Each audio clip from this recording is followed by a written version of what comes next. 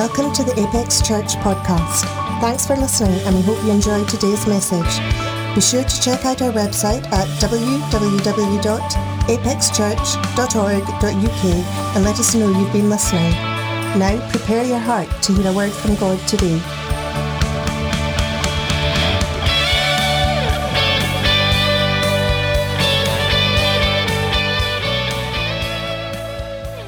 Well, it's so good to be with you today for our online experience. And right now in Apex Church, we are celebrating baptism. It's always a joy to celebrate people who are making a public declaration about a private decision that's already happened, that they have decided to follow Jesus. And we rejoice today as a church family for those who are being baptized today. If you've been with us over these previous Sundays, or maybe you're tuning in today for this service, I want to remind you that we've been going on this journey of push. And before we even think about how we push, we can look to our Father in heaven, who isn't sitting up there just waiting to see what's going to happen, but he is an active God, interested in all of our lives, interested to know you, interested in actively seeking to be in relationship with you. I was watching Breakfast News this week, and on came a story about a little boy by the name of Jack. Jack had had a brilliant time this summer, and at the end of his holidays, they'd went to a Lego experience in Manchester.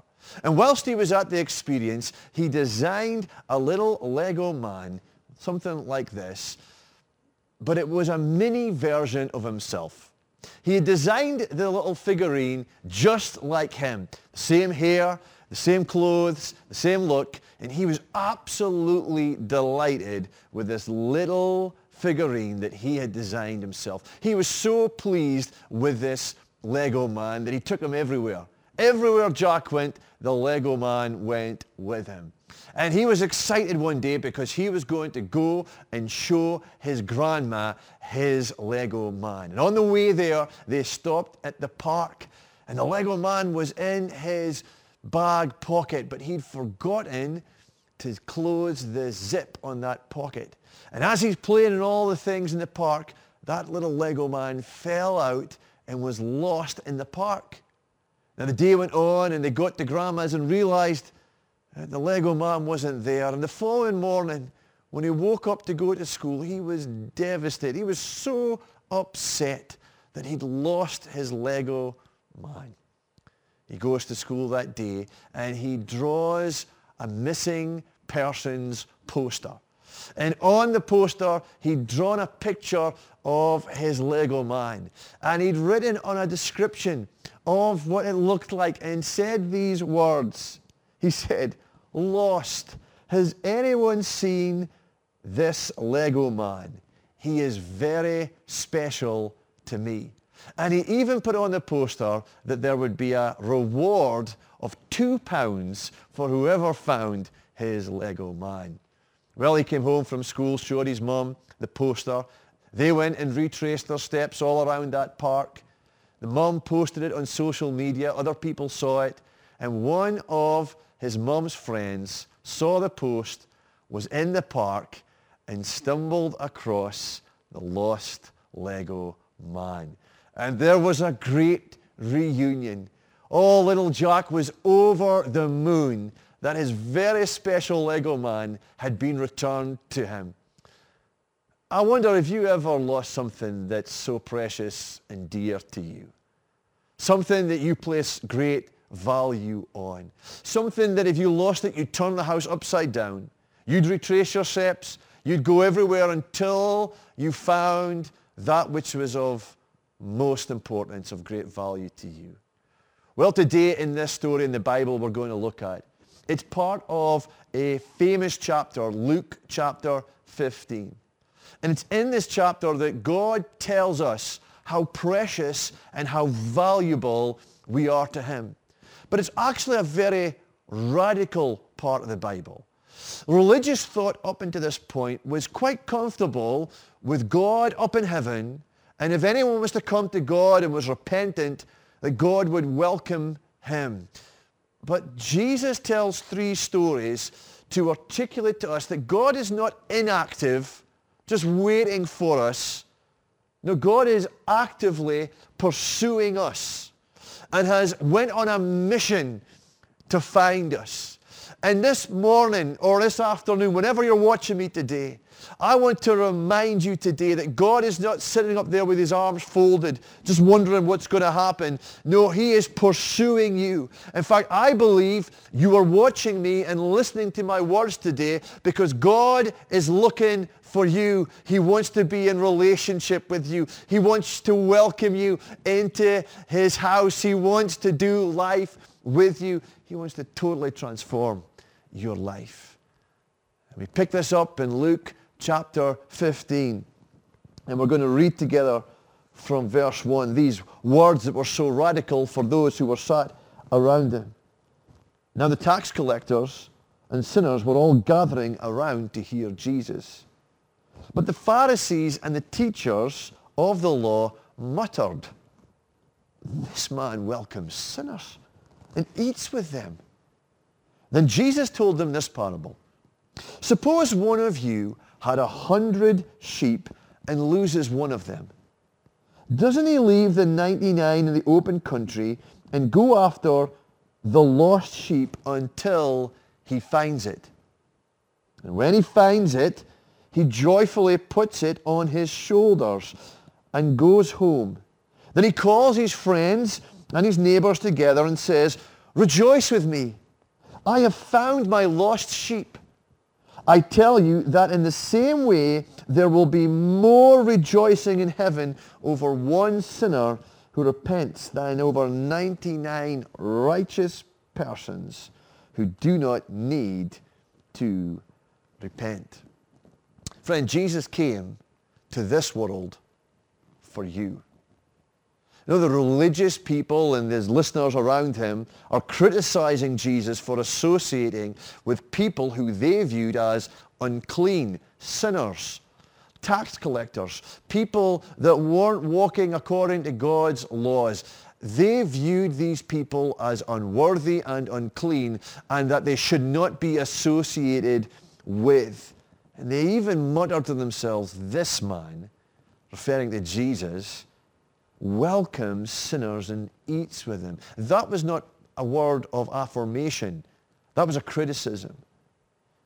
And the religious leaders in this parable are those 99 that are left behind.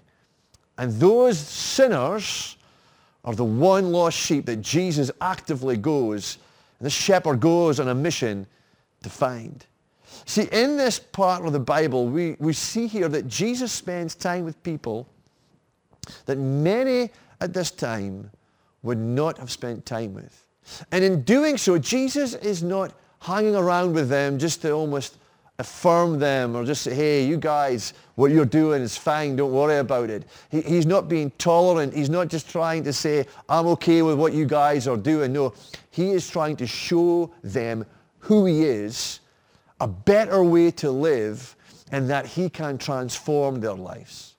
So don't get confused here like Jesus is okay with their lifestyles and Jesus is saying it's fine. Just come as you like, you'll be okay. No, Jesus is showing to them, number one, how much he loves them and how he welcomes them just as they are. But even more so, he is showing to them who he is and how he can transform their lives.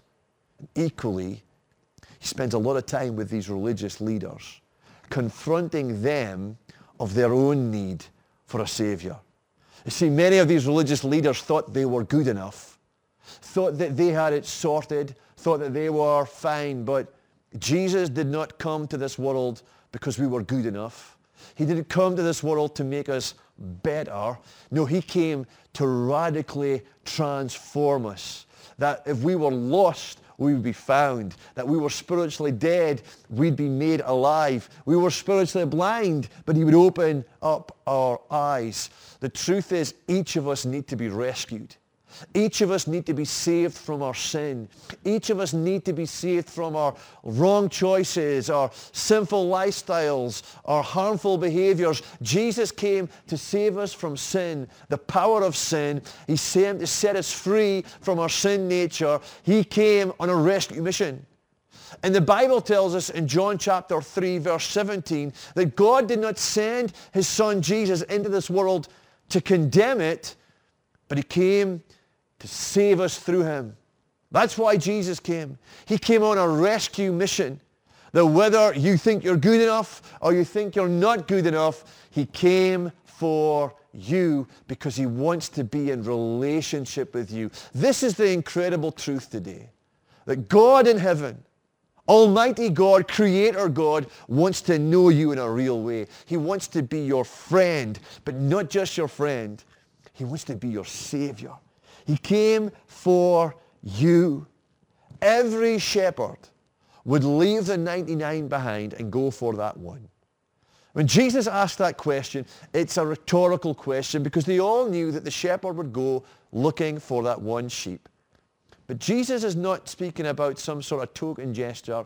Come on, whistle a few times, see if it comes back, and, oh, if it doesn't come back, it'll be okay. No, this was a radical, relentless pursuit until that lost sheep was found.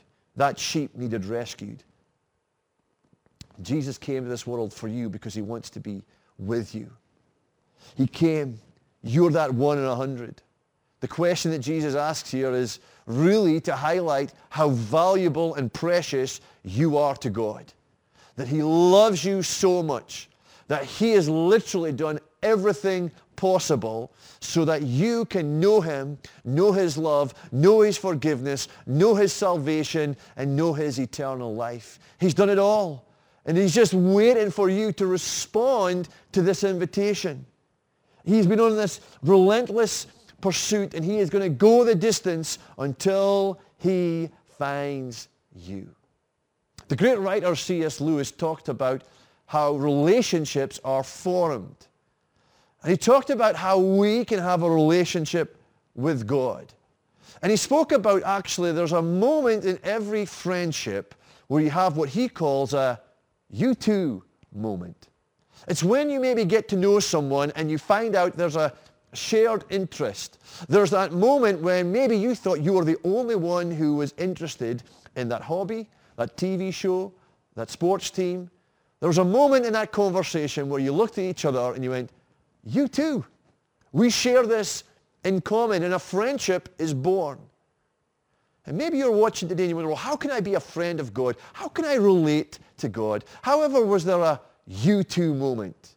Well, friend, can I tell you today that there was a moment 2,000 years ago when Jesus is hanging upon a cross and he says these words, my God, why have you forsaken me?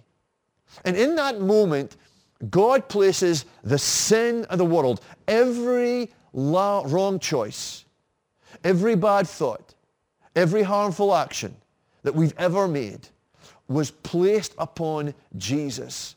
And in that moment, the Bible says, he who knew no sin became sin for us so that we could be made the righteousness of God through Christ Jesus.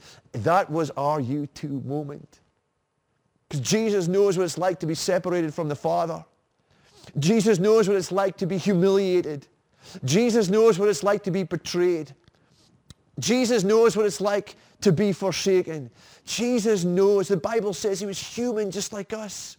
And he suffered just as we suffered. You can have that you too moment because Jesus understands. But better than just being your friend, he came to be your Savior. And it's in this moment where Jesus upon the cross takes your sin, takes the punishment for your sin, pays the penalty for your sin, sheds his blood, that now our Father in heaven looks to this moment, that when you put your faith in Jesus, he promises that because of what Jesus has done to remove your sin, to forgive you and give you a brand new start. And you can turn away from your old life and you can walk in a life that Jesus has for you. And Jesus today will not give up until he finds you. Till he finds it. That's what the scripture says. Until he finds you. He's not going to give up. You're not too far. You're not too far gone. You're not forgotten. You're not hidden. He sees you. He's looking for you. And he's waiting for you to say yes to that invitation. You know, a lost sheep, when it's lost, it'll just sit down on the ground and it will not move. It won't budge. And the scripture says here that when he found the sheep, he picked up the sheep. And just picture this moment of this shepherd who's been on a journey of searching high and low, looking around the pasture, looking every crag, every bush, everywhere, every stream, down every hole, looking for this sheep. Probably wondering, well, I tried there, have I been here before? No, he kept on going. And when he sees that sheep, there's no condemnation. There's no I told you so. There's no telling off. Shepherd gets down on his knees, picks up that sheep, and think how heavy that sheep must have been. Puts it on his shoulders. Oh, there's no grumbling about how heavy he is. There's no complaining, but there's celebration and rejoicing. And he carries that sheep all the way back to his home. And when he gets there, he calls all his friends and neighbours. Notice here that he didn't call the neighbours and the friends first to go and help look for that sheep. It's a reminder for each of us that we can't earn our way to heaven. We can't go in the back of someone else's experience. No, Jesus came for you as an individual. But the amazing thing is that we get to join in that celebration. Jesus says that when one sinner repents, there is joy in heaven. More joy than over 99 righteous people. And we get to take part and join in that celebration. And we enter into community. We're part of the family of God. And he welcomes them into his home. See, you belong there. You belong there. It's time for you to come back home. You've maybe drifted. You've maybe went on your own path. You've maybe made choices that you know are not pleasing to God. And you feel like you're like that sheep, forgotten, hidden, off God's radar. That's a lie. He's looking for you. And he wants to welcome you back where you belong. In the book of Hebrews, we read these words that this world is not our permanent home. We are looking forward to a home yet to come. That's an eternal home. That's a place that God has set aside for those that receive Jesus as their Savior. I wonder, will you be in that home? For all eternity, will you be in that place that God has prepared for us? Well, the only way to be there is not if you're good enough, not if you're perfect, not if you've got everything together. No, it's if you are forgiven and rescued by Jesus. Friend, you could be watching me today, and maybe you haven't been in church for a long time. You maybe grew up in church. You maybe know all about Sunday school and all the Bible. You know all the stuff, but you're being honest with me. You're not walking with God. And you've made choices that's led you away from him. Can I encourage you to make this moment, to take this moment and make it a decision that you are coming back home, back where you belong. If that's you today, I want to give you a moment, an opportunity right now. Say yes to Jesus.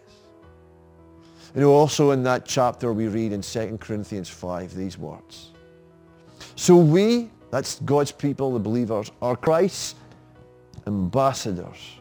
And God is making his appeal through us. We speak for Christ when we plead, come back to God. Friend, come back to God. Just like that little boy who had his Lego man that he longed to find again. And he put out this message, lost. Has anyone seen my Lego man? He is very special to me. Friend, I plead on God's behalf. You are very special to him. Come back home. Come back to God.